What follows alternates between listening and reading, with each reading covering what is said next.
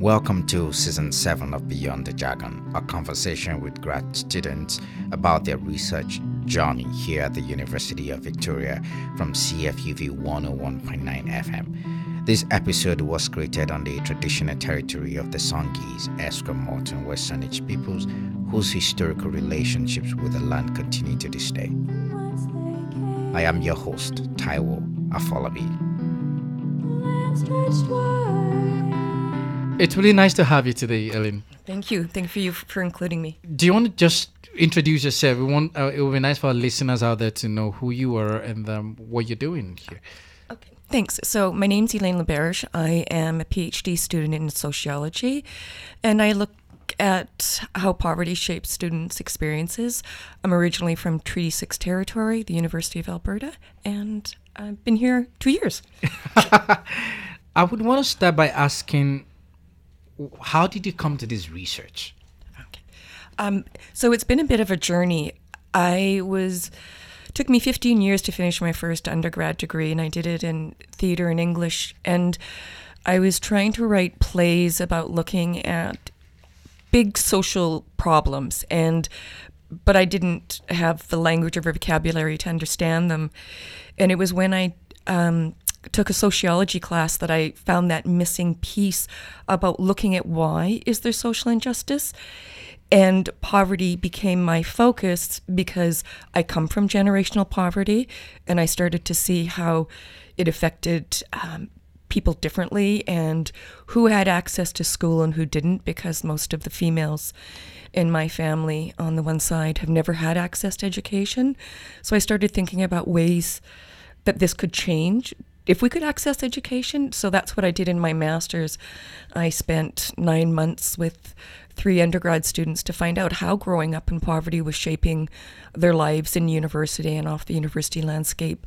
And then as my friend Charity says, who's at the University of Alberta, that I'm taking that from the trenches to the grassroots and looking how the Shoestring Initiative that I'm a lead founder in at the University of Victoria, how this initiative can support students and other Uvic community members who come from poverty to support us not only in getting to school and through school, but having really positive experiences so that then we can go create changes for the next generations coming along. Interesting. So how do you define poverty? Okay. So this is the biggest contentious issue with my research. People get very upset about this, so leave the room if you're going to get upset. So it's defined subjectively, and that means by human beings define poverty based on lived experiences. So, and the intersection of lots of different social characteristics. So, for example, I'm not only from generational poverty, but I am a generational settler. I am 54. I've got my religious beliefs and sexual orientations, and all those things factor in together. So we don't look at it from an economics point of view. And as a brilliant student said to me, it's how we experience poverty, how we experience injustice, how we experience the fear of not being able to pay tuition, how we experience interactions with professors and faculty members. So that lived experience is absolutely critical, because I'm not the gatekeeper of lived experience, and I don't get to set some threshold of what is the right experience to say that you come from poverty. So we really move away from those definitions. And so I know all the counter arguments, but it's really critical to honor people's lives in the making. So you're saying, defining poverty is beyond just economic parameters. Absolutely. Correct. So why is this really important to you? Why do you decide to take on this research? You're so passionate about it. Well, it's interesting that I'm passionate about it, because it's often not happy research, but you do have to be passionate about your research or you'll never survive it. But it was in an undergrad class. I think it was my second or third sociology class. And there were a lot of students who would come in late, and they'd be carrying like their Tim Horton coffee cups and their bags of muffins, and they would come in late and be disruptive. And I was a very mature student, so I would been in my later 40s. And our teacher said to us, so she was talking about a theory, and she goes, well, so what are your routines for the day before you come to class? And I brush my teeth, thinking, and so there was several students, white male students, who self-identified as being rich because their parents are rich. And they talked about how they would stop and get this breakfast, and then they would get their cars detailed at the car wash. And they proceeded throughout the semester to call poor people white trash. And that was that first moment that I realized what the label was of the women, women I come from in all our generations. And I had no capacity to challenge in a sociology class what this means. And it was absolutely devastating for me. It took me several years to get over the trauma of that, and that people could think this is funny. And so then I just started doing a bit more research and what does white trash mean? And then connecting with some professors who around the world who truly, truly care about dealing with all this injustice and inequality, and are so respectful for students whose lives are shaped by these things. And so then I was fortunate to be put in, I had a great teacher, Sarah, at the University of Alberta, who I did a little pilot research project on this, and I met some students. And then that was an eye-opening experience. So it's how I did the research became really important, because I had to use just a single interview, and it was traumatizing for everybody involved. So then I found narrative ways of doing research where you spend the time to get to know each other. And the more time I spent with students and we were able to talk without the shame and stigma, and to start to create informal communities of support, then I just kept going and seeing in my PhD, can we actually make a difference right now? Not 4 years from now when I publish a dissertation or articles, but right now, because there's lives that are being impacted, including my own right now. So that's why I'm passionate about it, because there's so many people who should be here who won't get to come here. And I'm not saying university is the end all of anything, but education, we know, is a big mitigating factor for dealing with generational poverty. So, yeah. Well, interesting. So how do you get your research to create change that you desire? And I'm hoping that you can speak about the initiative, the shoestring initiative. Initiative at this point. Yeah. So I will just go back just a little bit to the University of Alberta. We just started to have this grassroots change start happening, because students started connecting with other students, and they started just informally going, how can we support one another? And then a very good friend at the University of Alberta decided she was going to take this up. And there was informally professors who would make sure that students would feel comfortable to come and talk to them. These are usually professors who are coming from the same background, social class background. And then one of the great outcomes of my master's research was that we didn't realize this, but participants and myself, again, the language is problematic to say participant, the humans in my, we're teaching each other how to advocate for ourselves individually and collectively. So much to the dismay of, I'm sure, some people at this university, I took up that advocacy and kept going. So I'd wondered what would be the point of keeping on with this if it wasn't going to make change. So the idea was, okay, how could I more formally do what I was doing at the U of A? So this is where the shoestring initiative came from, and a couple professors I was put into contact with. And so now we've been building this. So, I mean, it's a slow building process because we're getting some institutional support, but not in terms of policies and space and regulations. But now we're seeing students connecting with other students. We use food as a way to build community. There's professors who are coming alongside, and how can we start talking about this and making sure that we're creating this community. This niche is part of creating a community of advocacy, support, and membership, from day one, or even before that, would be, the ideal of what we're looking at all the way through. And then how can we share this with other universities and colleges, people who want to take up this work? How can we share knowledge? Because every, place, geography, different social characteristics shape all this. So it's been really important. Some students have said if I wouldn't have connected via shoestring, they still wouldn't be able to be standing here. So that grassroots work really shows that while it maybe can't push the privilege pillars, it can do critical work so that it is a really amazing educational experience and a holistic one. And so that's where we're really gaining ground with the Shoestring Initiative. So, yeah. So I'm not sure. I mean, you've not yet done your field work. Planning to do it. Would you? I'm wondering. Can you talk us through how your field research would look like? Right. Yeah. Well, I know it's like I need that research application signed. So this is what I imagine, because I can see it doing mixed methods, because I really want to use poetic inquiry, because poetry is so profound, and I don't want to, and I didn't do it in my master's, and I don't want to do it now, is making sure that I'm not taking and appropriating people's lived experiences and extracting, and messing them around. So that combined with, I see participatory action. So imagining that if students coming alongside, and we're in groups together, focus groups together, and coming up with not just exploring our lived experiences, but what do we as a collective see are the pressing issues? Not my deciding like I did in my master's. I decided what the research puzzle question was. I decided on the methodology. I decided on how that thesis was going to look, even though it was shared with participants and they could make changes.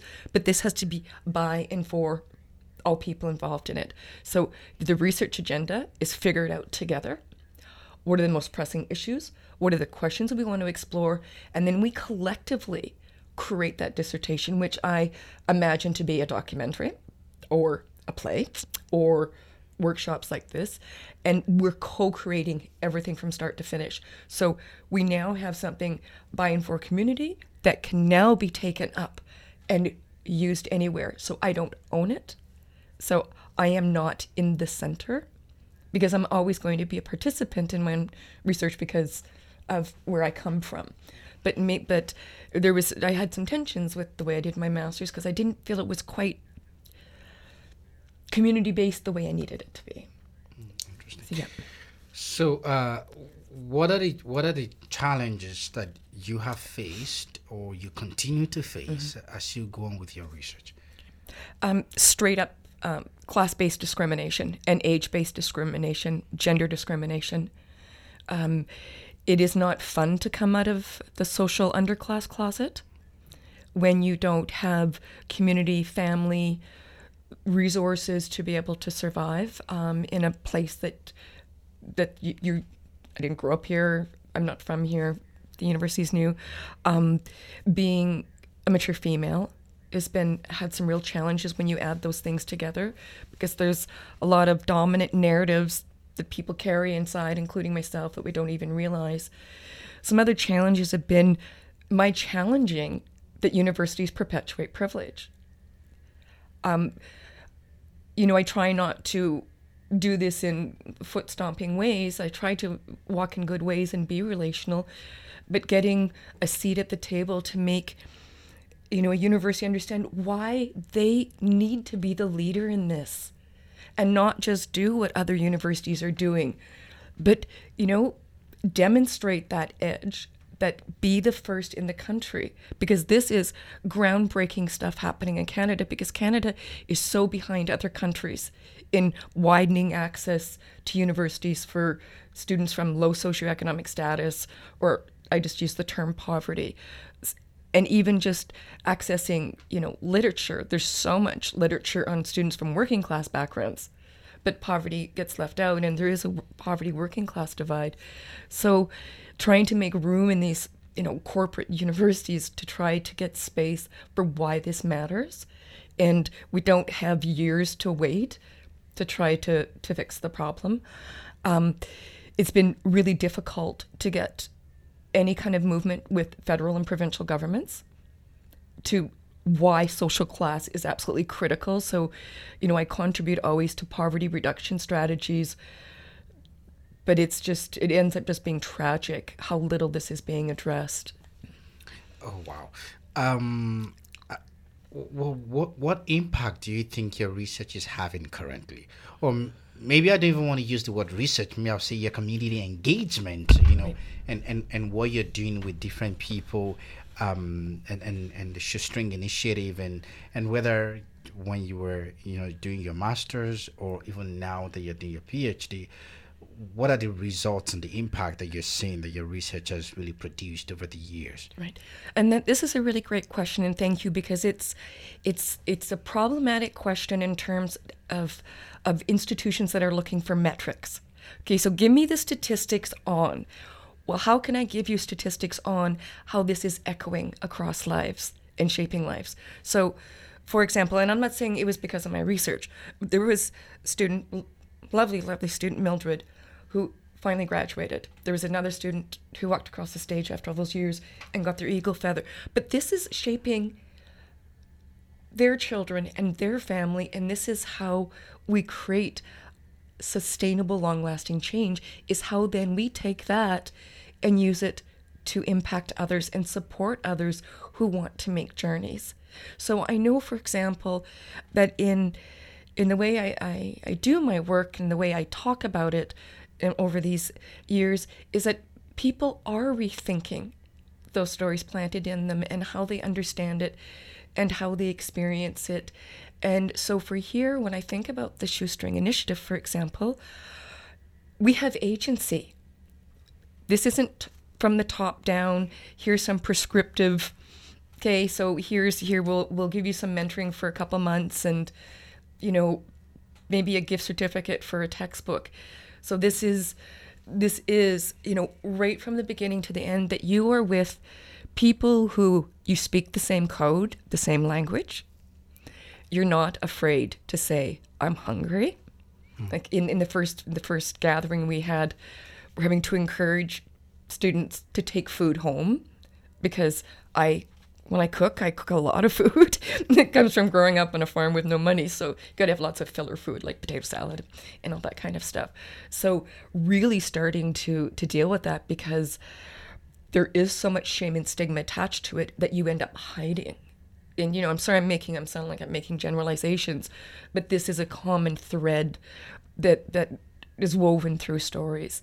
And so when I see students coming together organically to support one another and to reach out to other students, and then I see the support of some departments and things like the Graduate Student Society, in the things, that they make sure they help me put up posters and put the word out in those things. So that people are deeply engaged and that they want to create these changes and they want to have the conversations.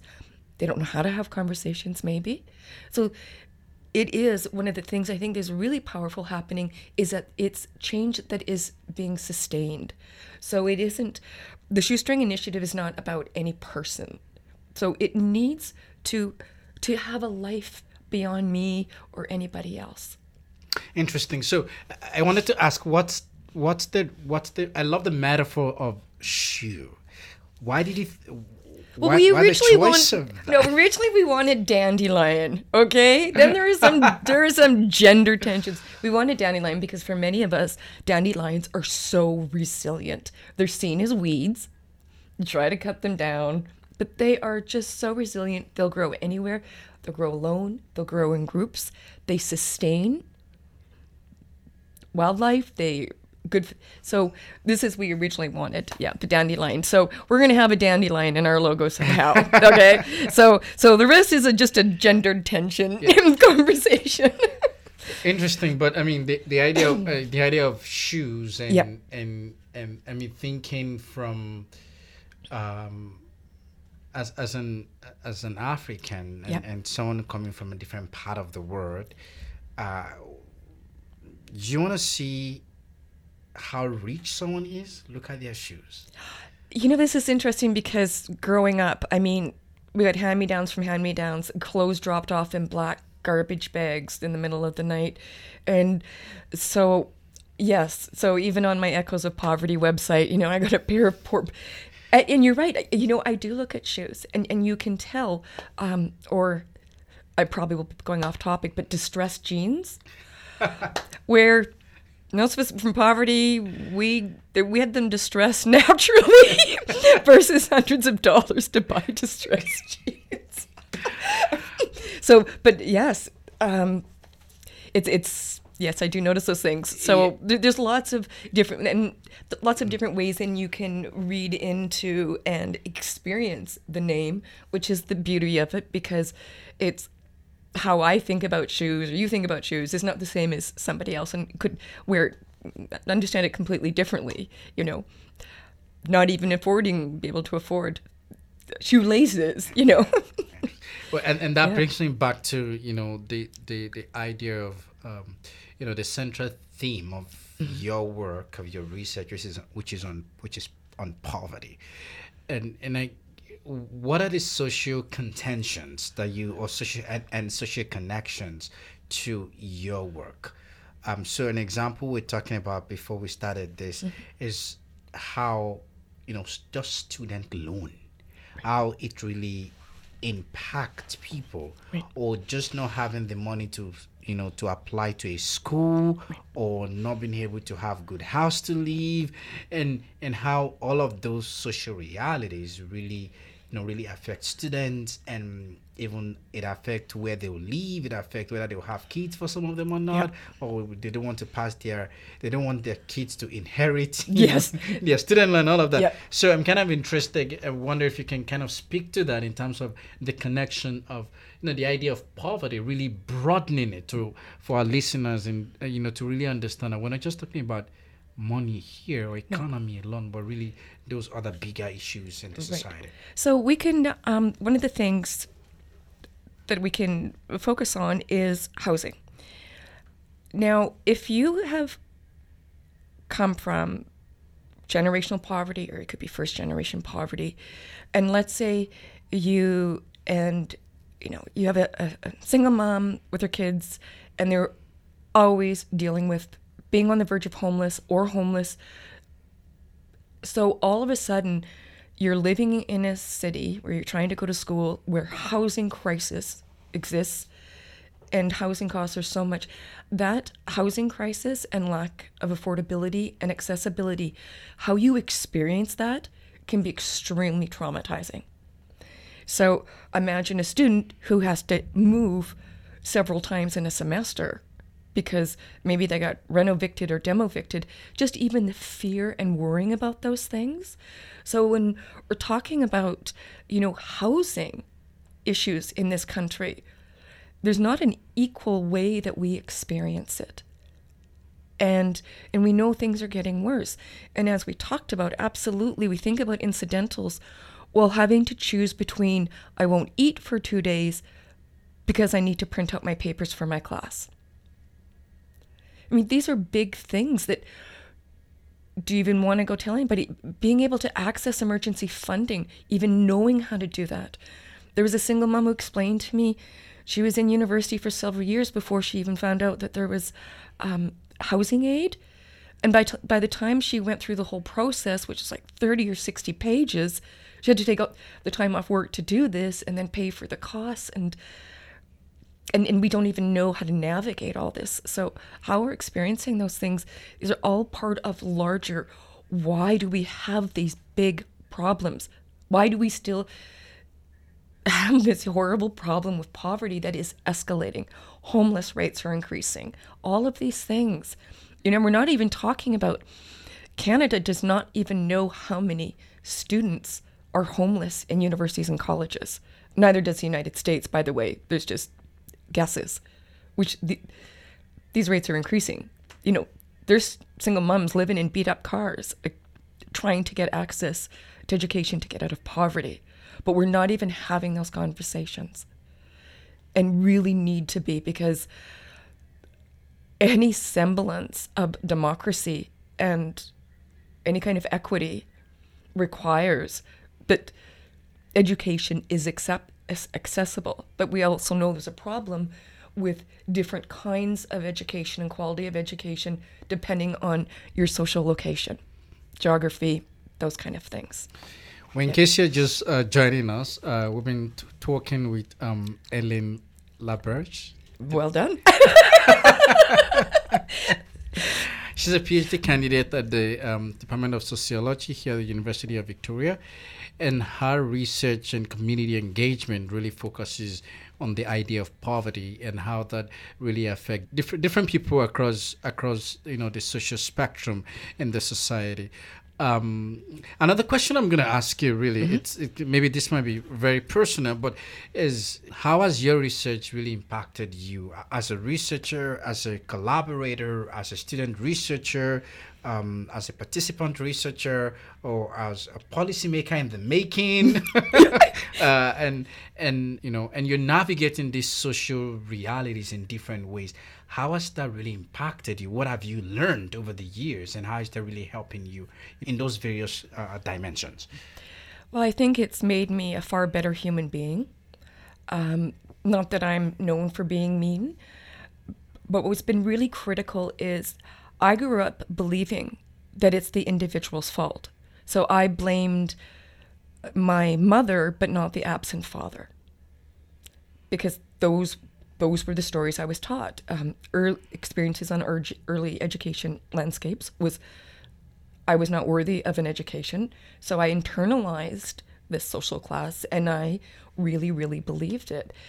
And my research has really made me dedicated to has to be, everything in life needs to be something more than just about me, way, way bigger than me.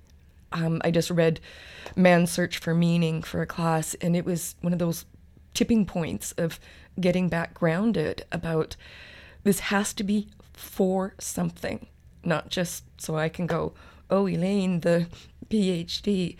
So I've had some really amazing capital T teachers who have been instrumental in helping me unpack and understand all those stories planted in me that blame the individual instead of looking at the big reasons for this. The system. Yes. So, I can still get caught and go, oh God, why am I judging that person? I instantly went to judgment instead of not. The research has been, and the whole journey has been really important in terms of advocating for myself and for others, because university has always terrified me. I've never, ever been comfortable on these landscapes. And, that is a common theme of these are foreign places that were built for white privileged men. And so I'm really taking an active part in learning so that I can do better work, then I can remain focused on this has to be about making things better, both at individual levels lives, including my own, but also in that bigger community and society. I mean, ultimately, it would just be so nice to be able to say at the end of this, wow, look at this big shift in society's views. But that little bit will help. And I think that's really a big thing. And it wasn't until I came here that I started dealing with the gendered issues. And there's a very dear friend here, Renee, who's really knows her feminism stuff, who's been helping me really understand that piece that I was scared to address because I come from a generation where women don't speak. And you can't risk having a male boss get mad at you and firing you, because then you're going to be homeless.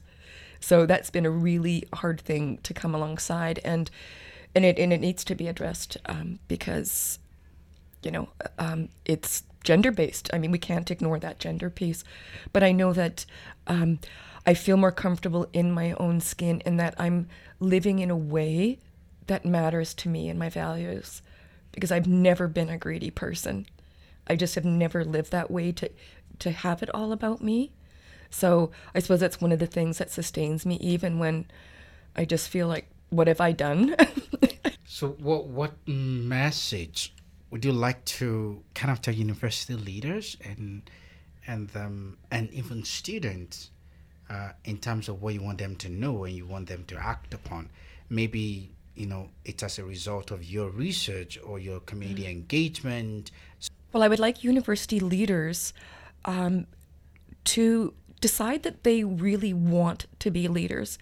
And although universities are autonomous and, the accountability in terms of society, the public isn't opening the doors and asking the questions, is one university in Canada, just please take the lead and let's sit down and talk about how we can create some change right now.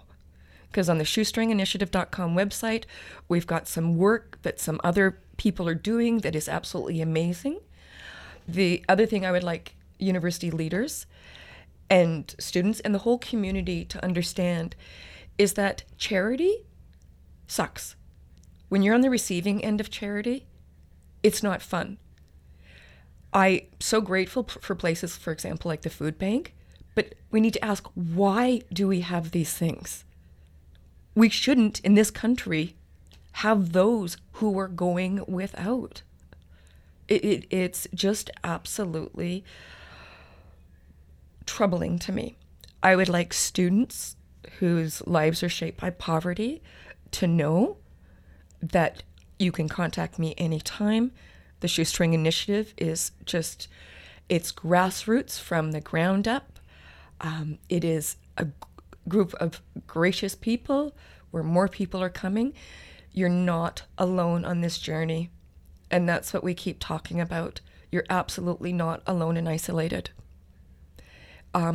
Because poverty can be really hard on you mentally and emotionally. Not to mention how physically it impacts you when you're not eating healthy and these kind of things. But if a small group can be already creating some echoes and reverberations, one university, and it'll only take one university or one college, and we can start, creating some change, at that policy level, because it doesn't need to take years. We just have to address that universities are supposed to be for the public good. It's supposed to make things better in society. That's what they're supposed to be here for. And if that's not happening, then I think we all need to question and understand that we don't all experience being here the same way. So let's honor every single life, because there's big, big consequences if we can't finish.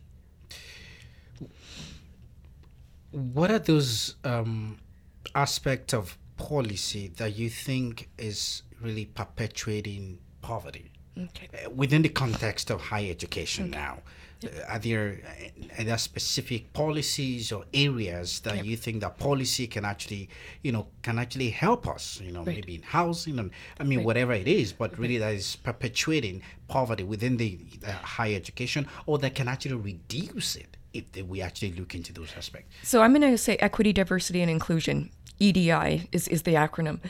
And this is where there is a big challenge because it excludes social class. And it's based on the federal government's definition of the Federal Employment Equity Act. And there's no laws against discrimination based on poverty. It's not covered under the Human Rights Act. So therefore, down the chain, it's not addressed. So how can you have true equity, diversity, and inclusion, whatever that means, without including this critical piece? Because then you're not addressing that at the heart of universities is perpetuating that social class privilege. And this isn't like a life-altering change that needs to be made. It's not like it has to go through all this chain of administrations and then to the board of directors and then to the provincial governments to talk about. That change can be made instantly. And I'm not saying the change, having change at the pillar level is not going to take time, because you're talking about changing a culture. But if you look at Amarillo College in Texas, that president, they did a 180 in that culture shift. And the program's called No Excuses. So there's no more excuses for students from poverty suffering and failing. And their policies are instantaneous. You short $15 to pay your electric bill, here's $15. And they know that simply at $15 can be the make or break for a student continuing or not. Because this ongoing poverty and the stress of it is not sustainable. And so, of course, we don't have stats on socioeconomic status of students, other than, I suppose, if you were to, Edmonton, look at postal codes, for examples. But still, that's not telling us what we need to know. So we're not collecting those statistics. Okay, I'm a storyteller and narrative person, but, some numbers might be helpful. And so we don't even have a way to show those metrics of the research I do and the community-based and what shoestring can mean. But these are like some really critical things, and I would ask universities, I would ask the federal government who funds education, I would ask Universities Canada, who's supposed to be the voice of, is not supposed to be, sorry, that sounded rude, of Canadian universities, and all the provincial governments that deal with advanced education to really look at what equity, diversity, and inclusion includes and excludes. Interesting. Wow. Okay. Yeah, your work is just really. It's now really, you know why nobody invites me over for parties. No, your work is really amazing because it's really touching areas that I think that are gonna make us very uncomfortable as a society, and then really facing the truth. I feel that your research is really helping us to start having courageous conversations around these critical things that are so important. Thank you so much for just quickly, I just wanted to let you know that in having these uncomfortable conversations, there's this beautiful theorist philosopher, Marie Lagonis, and she talks about loving versus arrogant perception. And in world traveling, she means quotes around world, not literally, you don't have to afford to go. And we can have these uncomfortable conversations in loving ways and walk in good ways. And, I've got my own stuff I'm still trying to unpack and deal with, but we can have them and we can create change, but it has to be collectively. So, but thank you so much for the opportunity. It's been an absolute pleasure. Oh, thank you so much. We'll draw the curtain for Beyond the Jargon in this episode. It's been over close to an hour with Elaine Laberge. She's doing her PhD in sociology, focusing on poverty. Thank you so much, Elaine. Thank you. Thank you for listening to Beyond the Jargon on CFUV 101.9 FM.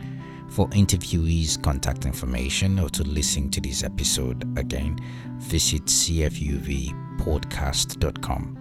You can also subscribe, rate, or review Beyond the Jargon and other CFUV podcasts wherever you get your podcast.